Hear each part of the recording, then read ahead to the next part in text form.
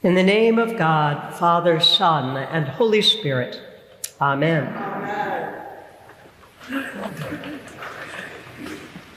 How do you measure up? How do I? We can, and in all truth, we do use any number of criteria by which to measure ourselves. We compare ourselves with others, those we think of as our peers perhaps, or those we look at and think, now there's a success. And we wonder, how are our finances, our relationships, our looks, our achievements, our children, our education, our homes, our vacations, measuring up compared to theirs? So much to consider, so many comparisons to be made. It used to be, back when church membership was an important part of success, that where you went to church also mattered. That's pretty much off the table, at least in the Northeast, for which I at least am grateful, but not everywhere, so you can use that one too, if you like. So we should have a little sympathy for the Pharisee praying in the temple. He is a good, rule-playing, law-loving Pharisee. It was his job to know the law.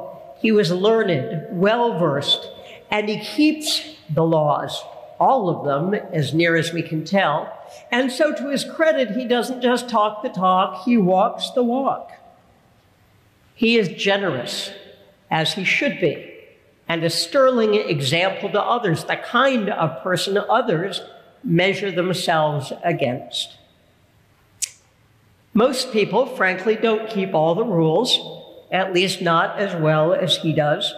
Some don't even try and probably aren't actually sure what all the rules are. He knows how religious achievement is measured, and he is at the top, the very top of the class. But when we hear this story, we are, of course, put off by him. We're meant to be. In part, I think, because he forgets where he is. He has forgotten who it is he's speaking to. Søren Kierkegaard, the Danish theologian, once said, though admittedly as I go through this, it's a paraphrase, that worship might be compared to theater. Perhaps you've heard this before. We can understand that. Here is this great room with seats. Here is this raised platform up here. That's certainly a stage of sorts. But what he said, which defies our expectations, is that it is you, the members of the congregation, who are actually the actors. The clergy, the choir, the readers, the acolytes are all just prompters, all just prompters. The audience is God. The audience is God. The theater analogy isn't perfect, but it does help us, I think, remember what it is we're up to when we worship. You are not spectators, and we in the chancel are not the performers. In fact, we're just here to keep everyone focused where they need to be. Rather, I think, like bridesmaids and groomsmen at weddings. Keep your eye on the couple. Watch what's happening there. And all we all do for God, offering our praise and prayers and thanksgiving. It's a very useful image, a very helpful reminder.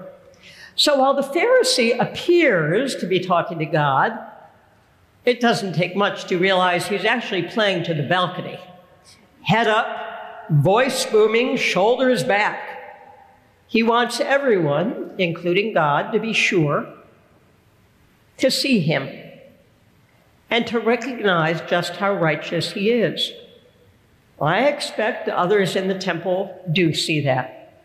And I even expect that God is grateful that this man says his prayers, keeps the law, and gives generously. But I expect God wants something more maybe something else from him. More on that in just a moment. We're told both men in this story went up to the temple to pray. One performs, while the other neither sees nor notices who is around him. He simply speaks to God, asking for mercy. Now, beating ourselves up is not what God desires or demands either. But what God does desire, what God really longs for, is a relationship with us, one in which both we and God can be honest about who we are. The Pharisee is honest about his good deeds and his giving. What he fails to acknowledge, of course, is his pride. What he has failed to recognize is that all those laws he keeps, God's laws to be sure, were given by God in order to create a community in which every member could be cared for and valued. The laws given so that the people of Israel, keeping them, would have the freedom to love God, love their neighbor, and by that love, be a light to the nations, to actually enlighten the world. Yet the Pharisee sees neither God nor his neighbor, except to use the neighbor as yet another measuring stick. The tax collector, because of his deep grief, is also unable to see and care for others, but he knows that. And he knows, too, that his life and his life's work as a tax collector, a functionary for the Roman oppressors, his life's work causes harm to his community and betrays both his religion and God's love for him. But he may just find his way back because he begins with self-knowledge. He knows he's a sinner. And painful as it is, it allows him to be honest about his situation as well as about himself before God. And that gives God room to act. Tax collector knows he doesn't measure up, not by anybody's standards. He knows he cannot pull himself up by his bootstraps or convince God that all's right with him and with the world. But he actually has heard or seen or experienced the truth that God might just love him anyway, might in fact want to hear from him. And that suggests he does know God, the God revealed to us in the law, the God revealed to us in God's love of Israel, and God's determination to raise up a people for the sake of the world. The God we have come to know, revealed in Jesus Christ, whose love cannot, will not be shut down even by death. The tax collector has encountered God, and if he is ashamed in God's presence, he also remembers that this God to whom he speaks is full of mercy and compassion. So pity the Pharisee, because God wants more from us, wants us absolutely to abide by the laws, to be good and upstanding people, wants us absolutely to be generous with all we have. But God wants more. God wants most to have a relationship with us. Pity the Pharisee. There is no question he knows all about God. He knows the rules, he knows the rituals, but he is the man who may see the trees, but has no idea there's a forest. He is the man who can name every pigment in a painting, but cannot see the work of art that all those colors create. He leaves no room for God, believing he has no need for God's love. Pity the Pharisee. So I want to end with a question for each of us.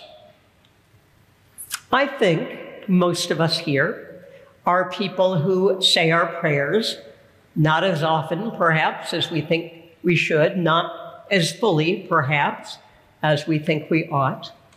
But I would ask if in our prayers, if there is one thing, maybe two, you would prefer God not know about you. Is there one thing, maybe two, which you have never mentioned to God in your prayers? Oh, you pray for the world, for yourself, for other people.